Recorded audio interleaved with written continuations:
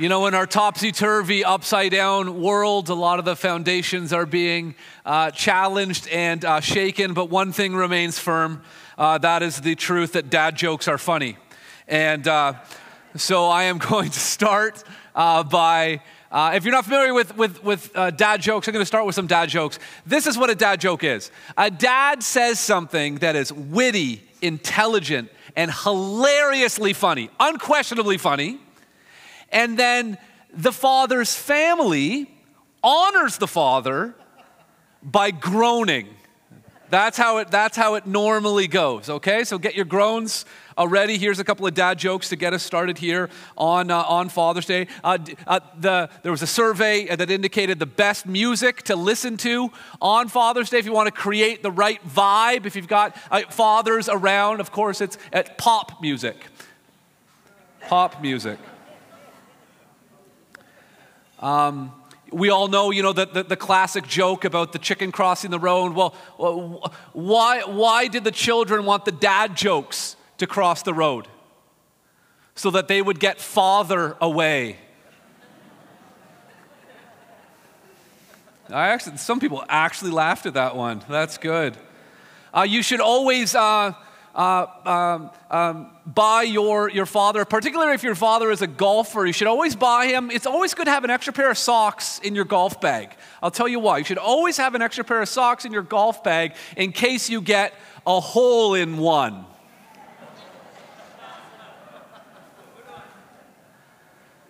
These well-meaning but obviously misguided children wanted to make their father a salad for Father's Day. And that was the first thing they did wrong. Then they got in some sort of argument or fight, and they're throwing lettuce around and all of that sort of thing. One of the boys ends up getting a big piece of lettuce stuck in his ear. And so they had to go to the emergency room. They were from Brampton. Of course, they went to Georgetown. And the doctor there looks at the lettuce sticking out of his son's ear, and he looks over at the dad and he says, "This is just the tip of the iceberg." This is Abram and Sarai's 10th Father's Day. I don't know if they practice Father's Day in the ancient Near East, but they've been waiting on the promise of God to be fulfilled. They've wanted a child long before God ever showed up and gave them the promise and told them to move to the promised land and said that they would have offspring who outnumbered the stars in the sky. But here they are, still waiting. Sarai here takes a center stage. She puts forward her maidservant, Hagar. That's the title for today's message, just Hagar. And what we see here is another evidence of the ups and downs of Abram's life. I mean, last week, Genesis chapter 15, this is sort of like a high point. Even though Abram had questions, he had doubts. I mean, he saw the stars, he saw this covenant ceremony. God had proven to be faithful to his promises and assured Abram, and Abram believed God. It was counted him as righteousness. He was really on a high point, and now he's headed on a low.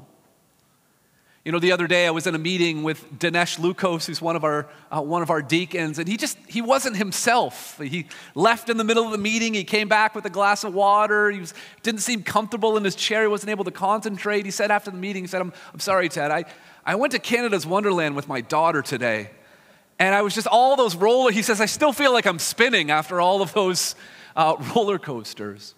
And sometimes when we study the life of Abram, that's kind of how it feels. Like the G-force or the drop in elevation where he seems on such a high, but you can kind of hear that click, click, click, click. And we're headed for a real downward spiral in Abram and Sarai's life. What we're going to see is Abram and Sarah here, they're going to try to solve a problem, but their solution to the problem is worse than the first problem. And they're going to try to clean up the mess, but the mess is going to get worse because of the method by which they clean it up. They're trying to help God along in his fulfillment of his plan and his promises. And what we're going to see today is that failure to wait on God to solve our problems eventually creates more problems. But that God hears and God sees and God is faithful even when we fail. So in God's expert timing, I didn't plan this. This is a Father's Day message, a story where Abram does become a father. Not according to God's ways or God's plans, and not in a way that Abram and Sarah really expected the whole thing to turn out. But oftentimes, there are decisions that are made, there are consequences to those decisions. And that's where we find ourselves in Genesis chapter 16. So let's bow our heads and pray for God's help now. Our Heavenly Father, we come to you in the name of Jesus, asking for the power of the Holy Spirit to help us in this moment, to speak to us and to teach us, Lord. This is an obscure story. It's a confusing story. But Lord, because you are in this story, it is a beautiful story. And there is so much that we can learn, not just about Abram and Sarai, not just about ancient Near Eastern culture, but there's so much that we can learn about ourselves. And there's so much, Lord, that we can learn about you. Thank you for what is revealed about you in this passage. And we pray, God, that we would leave here with a better understanding of, even in the midst of the failures of fatherhood all around us, that you are a faithful Father, and that you love us, that you call us by name, and that you pursue us. So be with us now, we pray, in Jesus' name. Amen. Amen. I've kind of broken the story down into 3 parts. Here's the first one. It begins with an unwise plan. An unwise plan. Chapter 16, verse 1 says, "Now Sarai, Abram's wife," we already know that she's Abram's wife. Why is that detail repeated? I'll just underline that. We're 4 chapters into the story. We know who Sarai is, but that's a really important detail that is redundantly added here. Now Sarai, Abram's wife, had borne him no children. She had a female Egyptian servant whose name was Hagar. Now, how would Abram and Sarah, who came from Ur of the Chaldeans and are now in the Promised Land, living in Canaan, how did they end up with an Egyptian servant working for Sarai? Well, that's because this unwise plan is kind of a derivative plan from another unwise plan. Remember in Genesis chapter 12, when they made it to the Promised Land, they believed in God's promises, and then there was a famine and things got hard, and as soon as things got hard, they thought, we can't be in this place because it's hard here, and so they left that place and they went to Egypt. And Abram had this unwise plan about lying, telling Sarai to say you're my sister. And Abram was probably thinking, hey, you know what? This will just buy us some time. We'll get some food. Even if someone proposes, we'll just stall, maybe collect the dowry and escape in the middle of the night. But Sarai didn't just capture the attention and the affection of some random Egyptian guy. She ended up being brought into Pharaoh's harem. And then we're told that Pharaoh, because he took such an interest in Sarai, we're told in Genesis chapter 12, and for her sake, he, being Pharaoh, dealt well with Abram. And he had sheep, oxen, male donkeys, male servants from Egypt, like Hagar, female donkeys and camels. So Hagar had come into the family business as a result of that first unwise decision when Abram chose to leave the Promised Land and to go to Egypt. Sarai says in verse 2, "Behold, now the Lord has prevented me from bearing children." She says, "Go into my servant, that it may be that I shall obtain children by her."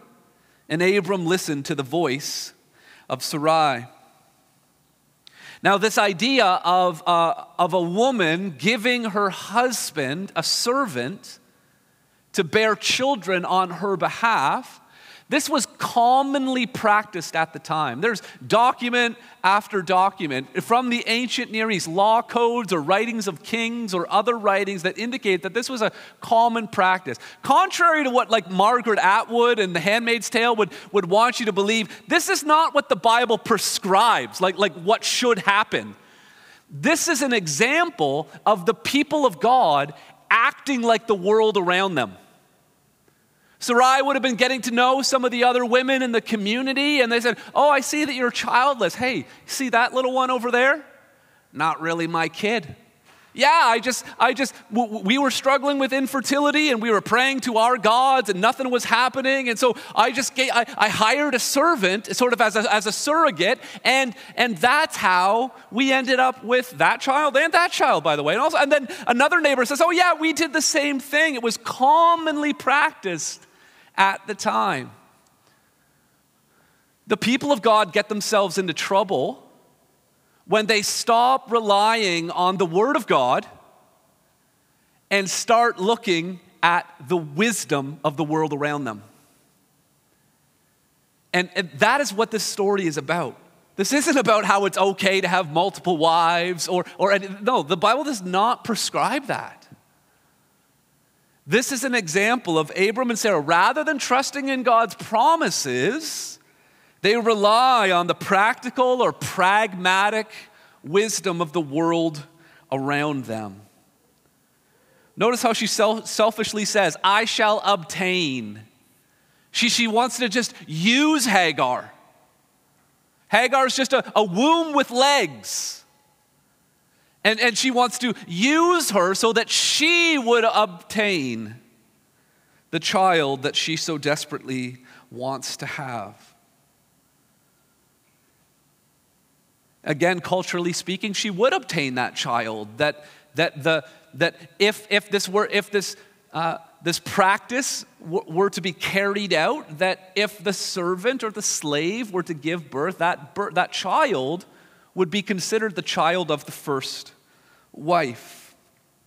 It says in verse 2 that Abram listened to the voice of Sarai.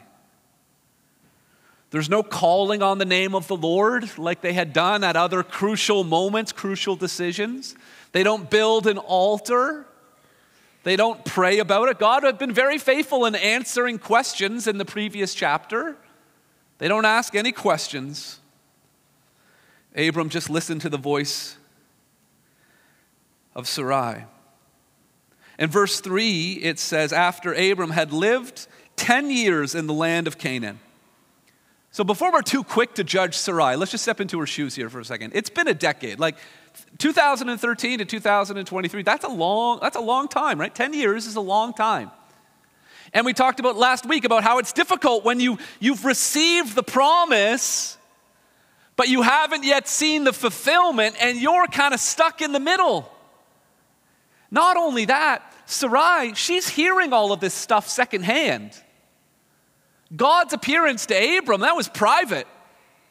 It was Abram. It wasn't Abram and Sarai who were counting the stars or looking at the smoking pot or the burning torch, walking through the animals who had been cut in half.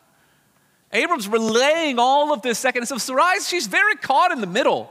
It's a very confusing and difficult time for her. Then listen to how Moses, the narrator, describes how this works in verse 3. So after Abram had lived 10 years in the land of Canaan, Sarai, Abram's wife, we already knew that, right? Verse 1, it was already redundant in verse 1, and now it's being repeated again in verse 3. Sarai, Abram's wife, took Hagar, the Egyptian, her servant, we already knew that as well from verse 1, and gave her to Abram, her husband. Of course Abram is her husband because you already said that Sarai is Abram's wife. You understand? You see the intentional repetition and clarification of the roles in the relationships? Sarai's the wife of Abram. Abram's the wife of Sarai. And Hagar is the servant of Sarai. The narrator here is making clear the roles and the relationships so that we would know that this is wrong. That they are sinning against God. They are sinning against Hagar. They are sinning against God's design and intention and purpose for marriage. Not only does the repetition of the roles tell us, but even the language that's being used. It says here that Sarai took Hagar and gave her to Abram. Does that sound familiar? A woman taking and giving to her husband. It's the exact same language from Genesis chapter 3. Eve took the fruit and gave it to her husband. Sarai took Hagar and took that which is forbidden and gave it to her husband. And just like Adam is recorded in Genesis chapter 3, verse 17 as listening to the voice of his wife, here we have Abram listening to the voice of Sarai. We talked about this before with Noah and Adam. Same role, different actors. We see the cycle repeating. Adam and Eve were given a blessing and they mess it all up. Noah was given a blessing and he messes it all up. Abram and Sarai were given a blessing and here they are messing it all up. Now, don't be thrown by this second point here. It is a good thing for husbands to listen to their wives, okay? Most of our children would be dead if husbands didn't listen to their wives. So why does it say twice in Genesis 3 and now in Genesis 16? Why is it that Adam and Abram are both sort of being judged, being condemned because they listened to their wife? Here's why. It's because their wife was telling them to go against what God's word said. That's the difference. It is a really good thing for husbands to listen to their wives. Someone say amen. Amen. Yeah, it is a really, really good thing. But if your wife is contradicting or telling you to disobey the word of God, you plug your ears. If your husband tells you to disobey the word of God, you plug your ears. If your parents tell you to disobey the word of God, if your government tells you to disobey the word of God, listen, there are authority structures, there are relationships. It is good for us to listen, husbands, wives, citizens, government, children, parents, all of these things. But ultimately, our authority is the word of God. And that's where all of this went wrong. They were trusting in a cultural practice rather than trusting in the promises of God. So Abram's starting to look like Adam. More accurately, Abram's starting to look like Lamech. Do you remember Lamech from Genesis chapter 4? He was the poetry writing polygamist that wrote rock songs about all the women that he's sleeping with and all the people that he's killed from the line of Cain. This is who Abram's starting to look like. The only other polygamist recorded in the Bible is Lamech, and that's not a great model to follow. Abram and Sarai, rather than looking like the people of God here, they just look like the world around them. God doesn't need our help in carrying out his plans and his purposes. God wants us to trust him, but so often we want to just try and use our own effort rather than trusting. The Apostle Paul was trying to help the church at Galatia to come to grips with it. The Christian life is not about trying. It's about trusting. It's not about what you can do. It's about what God has done. It's not relying on your own strength. It's relying on God's strength. And he says in Galatians 4, he says, "For it is written that Abraham had two sons, one by a slave woman and one by a free woman. The son of the slave woman was born according to the flesh." This is talking about Hagar. It was a human-centered idea, solution to the problem, while the son of the free woman was born through promise. And then he says, now this may be interpreted allegorically. And so he takes the theme. So Sarai, spoiler alert, eventually has a son named Isaac. We'll get there eventually. And in Galatians chapter 4, I don't have time to walk you through the whole passage, so here's just a chart that outlines the whole thing. Hagar and Ishmael represent relying on the flesh, where Sarah and Isaac represent relying on God's promise.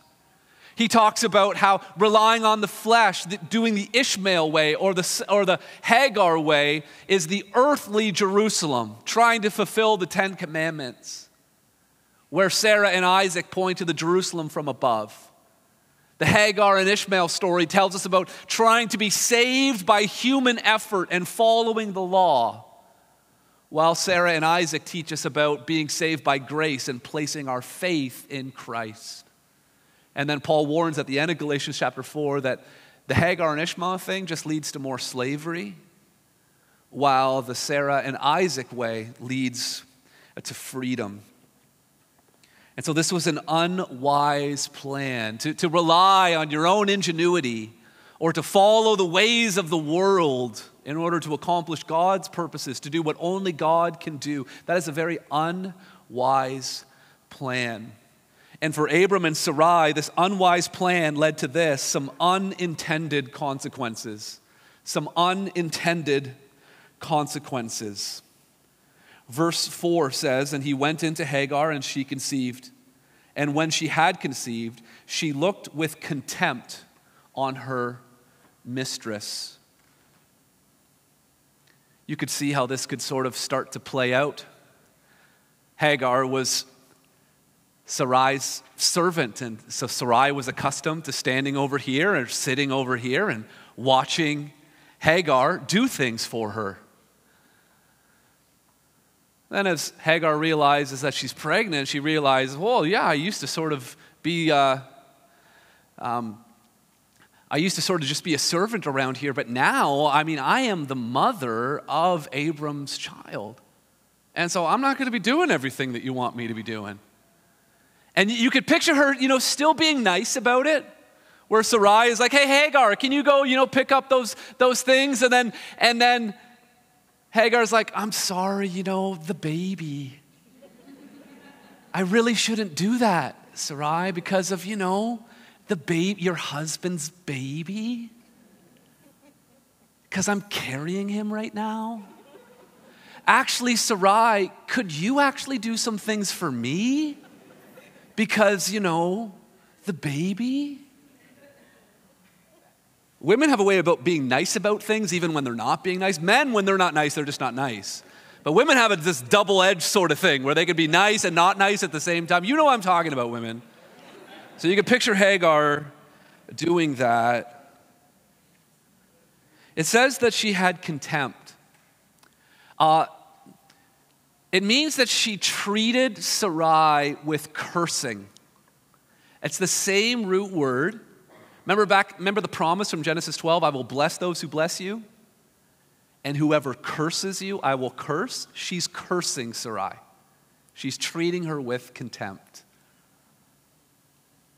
This was an unintended consequence. Sarai sort of pictured, the conception and then holding a baby in her arms, but she didn't really picture 8 months of Hagar in between.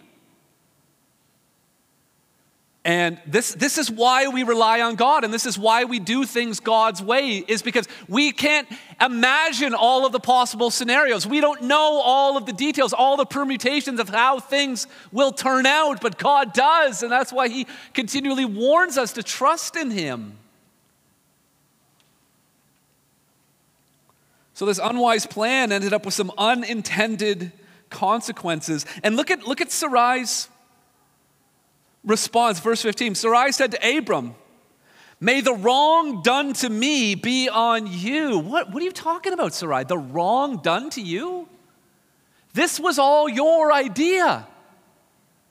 And now you're spinning the whole thing around like this is somehow Abram's fault or Hagar's fault. She's not taking responsibility. Again, they're looking a lot like Adam and Eve. They're blaming one another rather than taking responsibility for what they've done. It's not a good look for Sarai. She says, "I gave my servant to your embrace, and when she saw that she had conceived, she looked on me with contempt, with cursing. May the Lord judge between you and me." I don't know if you really want the Lord to be judging right now, Sarai, because Wouldn't turn out well for you. But it wouldn't turn out well for Abram either. Verse 6, but Abram said to Sarai, behold, your servant is in your power. Do to her as you please. Really, Abram? This woman is carrying your child. And you're just telling Sarai just to do whatever she wants to her? Then Sarai dealt harshly with her, and she fled from her. She ran out into the wilderness. I mean, the harshly there must be describing something really, really harsh. I mean, if pregnant Hagar thinks it will be better for me out on my own in the wilderness than it is to live among... Abram was very wealthy. She would have been well fed. Even as a servant, she would have had a lot. If she's thinking it's better for me to be out on my own with a child in my womb than to be here, that must have been really, really bad. You see, but Sarai thought she was justified in treating Hagar so harshly because Sarai thought that she was the victim in the situation. When you're convinced that you are a victim and you start to think that way and you only think about what someone else has done to you, when you start to think in terms of I am a victim, then it can so often give you a license to react and respond to the sin that other people have done to you by sinning back against them. Because this is a real mess. Let me just chart it out for you. It starts with Abram and Sarai. They sinned against Hagar by inviting her into this polygamous, sexually immoral surrogacy situation. So they started it, Abram and Sarai together. But then Hagar sinned against Sarai by speaking to her with cursing, by treating her with contempt. But then Sarai, because of Hagar's sin, and Hagar's sin was because of Abram and Sarai's sin, then Sarai sins back at Hagar by treating her harshly. And then Abram sins against both of them by being so stupidly passive. This Father's Day, fathers, this family right here needs a leader. This was Sarai's plan. Abram should have said, maybe we should pray about this. And then he just recklessly tells his wife, just do whatever you want to do with Hagar. He is not leading. Loved ones, and everyone is somehow thinking that they are a victim. And so they feel justified in their behavior. Listen to these words from Ekosh Balog. He says, a victim mentality magnifies the harm done to us and minimizes our own sinfulness. After all, we reason our sin is nothing compared to what others have done to us. But except for circumstances where we are innocent victims, for example, being robbed at gunpoint, etc., we often have some responsibility for our situation. We often have some part to play in the way things have turned out, even if only partially. But a victim mentality tells a false narrative, explaining our situation so that blame lies exclusively with the other people or circumstances. The foremost victim of human history never adopted the victim mentality. And the New Testament commands Christians to have this same attitude as Jesus. Even as we undergo persecution, or you could replace persecution with any kind of mistreatment, whether it's from outside of the church or inside the church or outside your family or inside your family, at work or at home, even as we undergo persecution or any hardship, we're never encouraged to adopt anything resembling a victim mentality. Instead, we are to act responsibly, doing good in the midst of persecution with the aim of helping our enemies come to know Christ. Not paying back evil for evil or insult for insult. Not hating our enemies, but loving them. Sarai and Hagar and Abram were repaying evil for evil, insult for insult. And rather than loving their neighbor, they were hating their neighbor. Some of you are too young to know who Jerry Springer is. He passed away this spring. But you can, those of us who know Jerry Springer, you can picture Abram, Sarai, and Hagar being on chairs on the Jerry Springer show, with Sarai ready to throw one of those chairs. And yet, that same Sarai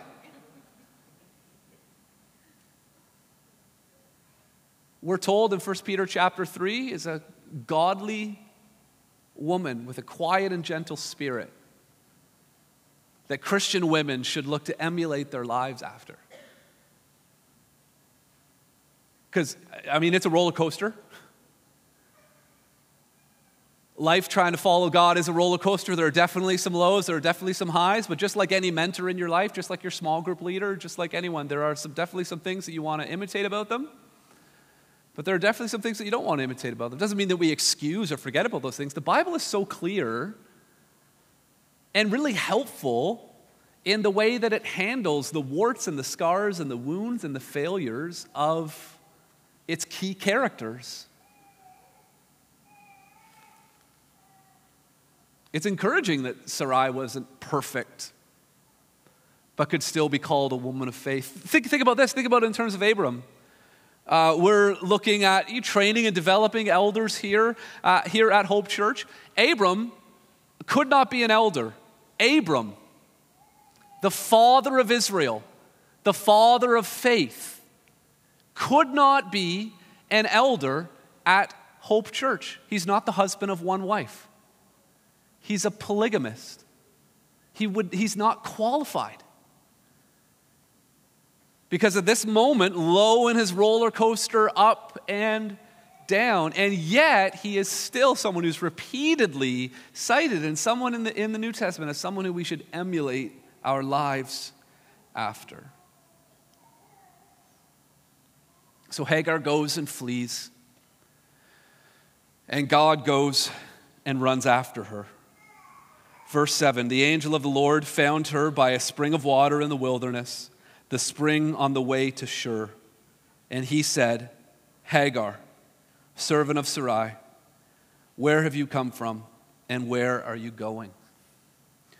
This is a story about an unwise plan. It's a story about some unintended consequences. And then lastly, it's a story about unexpected grace. Unexpected grace. Hagar is caught in this bizarre love triangle. She is broken. She is jaded.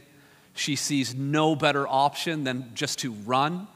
She runs to Shur, which means wall. These were the walls, the fortresses on the way to Egypt to protect Egypt from invading armies. She's from Egypt. She's trying to go home. She's trying to leave behind the people of God, and that if this is what it's like to follow this God of promise, I want nothing to do with it. She's going back to the idols of Egypt, to her old way of life, but God won't let her. He runs after her. Verse 7 says, the angel of the Lord found her. This is the first reference to the angel of the Lord. The angel of the Lord appears a number of times in the book of Genesis. Angel just means messenger, so this could be some sort of a divine angelic being, like a heavenly being. It could just be a human messenger, like a prophet. Some people think that this is like a pre-incarnate appearance of the Lord Jesus. We don't know exactly who the angel of the Lord is, but one thing we know for sure is when the angel of the Lord shows up, the people who hear the angel of the Lord speak respond in such a way as though they were speaking face to face with God. Like it's that close of an encounter. So God found her. And notice what he says in verse 8. He calls her by name. He says, Hagar.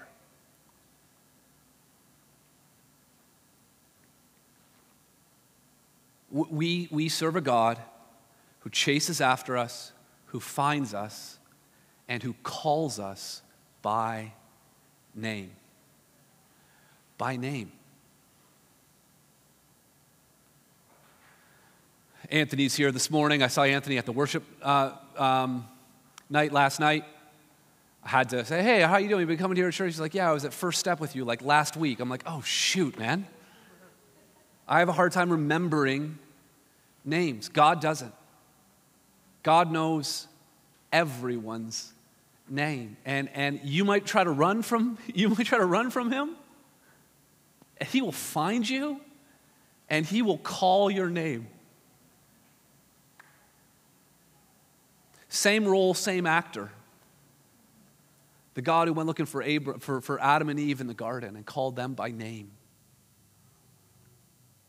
This is the God that we serve. And just like he did with Adam, he asked some questions. He's omniscient. He doesn't need the answers to these questions. He asks her, where have you come from and where are you going? He knows. He already said you're Hagar, servant of Sarai. We know where you're on your way to Egypt and you're leaving Sarai. So he doesn't ask for his benefit. He asks for her benefit. He wants her. God wants so badly for us to pour out our heart to him.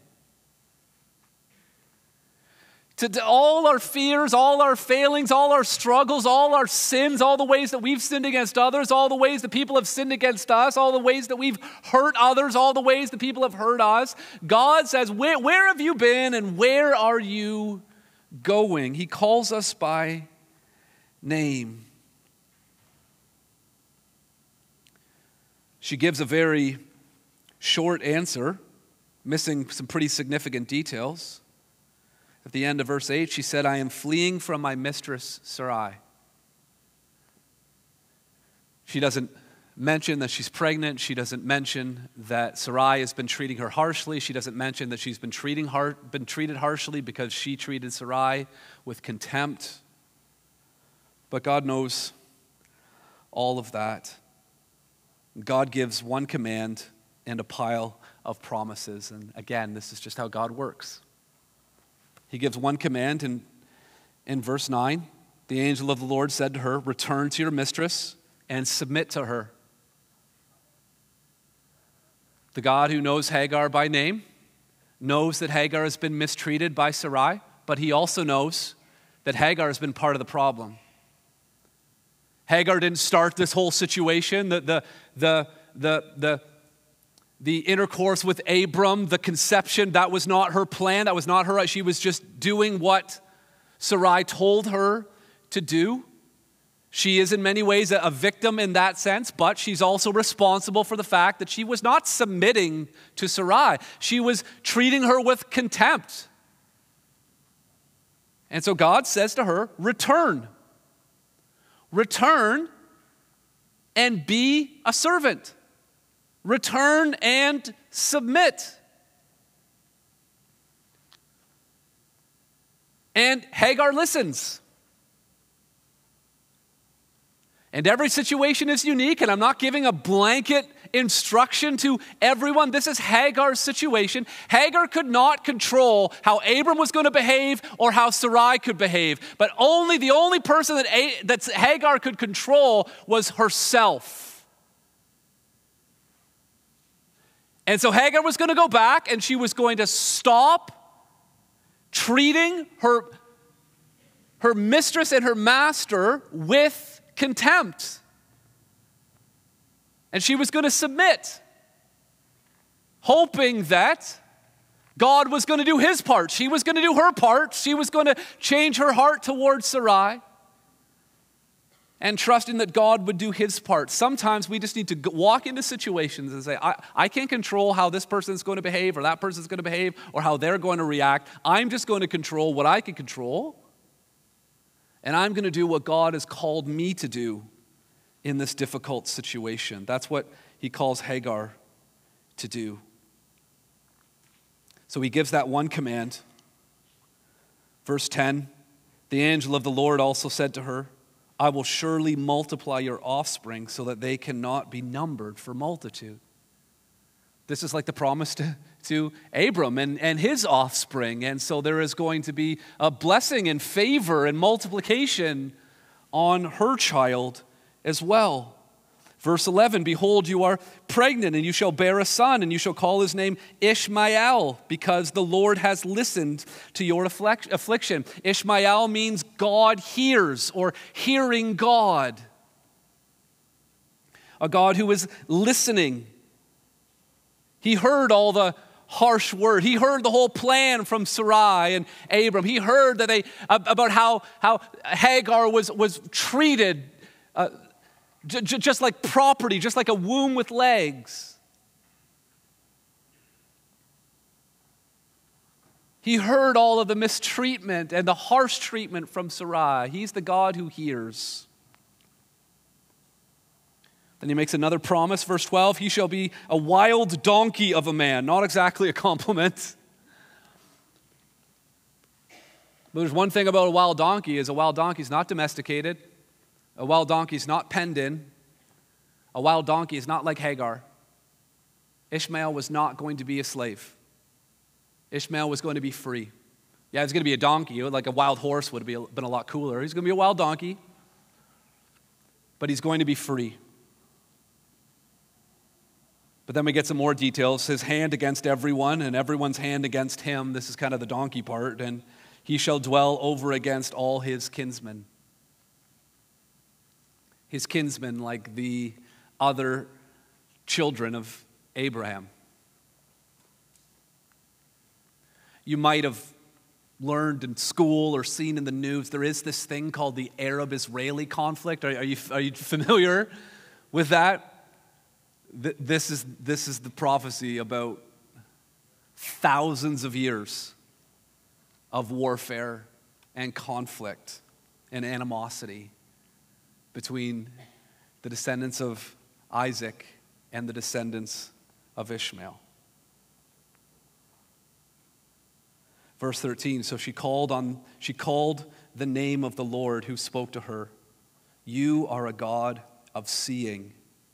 For she said, truly here I have seen him who looks after me. Therefore the well was called Bir Lahai Roi. It lies between Kadesh and Bered. This is the only instance in the Bible where rather than God revealing what his name is to his people, is here we have a person giving a name to God. That Hagar felt seen. She felt heard by God, and she felt seen by God. Now, I don't know, God knows whether Hagar is with the Lord now. Some scholars believe that she didn't show signs of faith. I think this is pretty good evidence that she did believe. She did trust in these promises. But you got to imagine the original audience hearing this story, and it would have sort of been disoriented for them because they were slaves in Egypt who were wandering through the wilderness to get to the promised land. And this is a woman from Egypt who's a slave in the promised land who's wandering through the wilderness to get back to Egypt. It's sort of like this backwards story, right? And because of everything that they went through in Egypt, victim mentality, how do you think the original audience is hoping this story turns out? That Hagar dies and rots to death in the desert. It's probably how they would have been thinking this through until they got to this part where the name Ishmael, God hears, and then the part about God being a God who sees, El Roi, because this would have changed things, because when they think about how God hears and God sees, this would have sounded familiar to them. Because in Exodus chapter 2, when they are slaves in Egypt, when they are legitimately being victimized and oppressed and enslaved in Egypt, and their own children are being slaughtered, this is what it says in Exodus chapter 2, verse 24 and 25. Coming up on the screen, Exodus chapter 2, 24 and 25. There we are. It says, God heard their groaning, and God remembered his covenant with Abraham, with Isaac, and with Jacob. God saw the people of Israel, and God knew. The people of Israel could see their story. It's backwards, but they could see their story in Hagar's story. And we can see our story as well. That our God is a God who hears, and our God is a God who sees. He's heard the hurtful things that have been said to us, the things that ring in our head. You know, we're alone in the shower, we're falling asleep. We just can't forget these hurtful things that were said to us. He's also heard the hurtful things that we've said, because there are other people who we love or we care about, or other people that we don't love or care about, and there's things running through their minds from our mouths. And he heard all of that. And he sees all of it too. He's seen all of our sin and all of the wrong things that we've done. He's even seen our very thoughts. And not only that, he's seen all the hurtful things that have been done to us.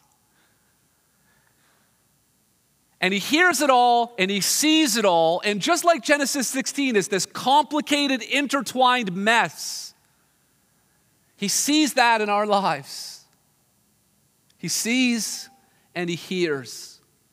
And he came to Hagar, and he came to the slaves, the Hebrews in Egypt, and he came to us in his son Jesus Christ. And he suffered and died and rose again so that we could be forgiven for the things that we've said and done, and also so that we can have the power to forgive those who have said and done things to us. That he is a God who hears and a God who sees. Verse 15 takes us back to the promised land. It says, Hagar bore Abram a son, and Abram called the name of his son, whom Hagar bore, Ishmael. Abram wouldn't have chose that name. There's only one way that he would have named his son that, is if Hagar had told her story. If Hagar had given her testimony of how she tried to run from God, but God ran after her. About how she wanted to run away from Abram and Sarai, but how God told her, and she wanted to obey, and she came back. Verse 16, Abram was 86 years when Hagar bore Ishmael to Abram. Listen, the story gets more and more complicated, more and more difficult. But Hagar did what God commanded her to do. The really strange thing about this story, and what makes it hard for us, is that Abram and Sarai, they're the people of God. They're the people of faith. They're the people who are trusting in the promises, and yet they're the ones who are behaving in this way. And maybe you've been running from God because the people of God have used you, or have hurt you, or have wounded you in some sort of way. And maybe you need to be reminded today to look past those people and to see the God who is running after you, the God who hears, and the God who sees, and the God who sent his son Jesus Christ to suffer so that we could be reconciled to God. And not only reconciled to God, but that we could be reconciled to one another. Let's bow our heads and pray together. Our Heavenly Father, we come to you in the name of Jesus, praying for your help, praying for your grace. As we aim to apply this passage to our lives, Lord, we prayed at the beginning that we would have a clearer vision of who you are. You are a God who hears, and a God who sees, and a God who runs after us even when we try to run away. And so, Lord, we pray that you would meet with us, that you would remind us, that you would bring us before the cross, that you would humble us, that we would freely own what we need to own, and that we would freely forgive what needs to be forgiven. And so, Lord, we pray for your favor and grace in Jesus' name. Amen.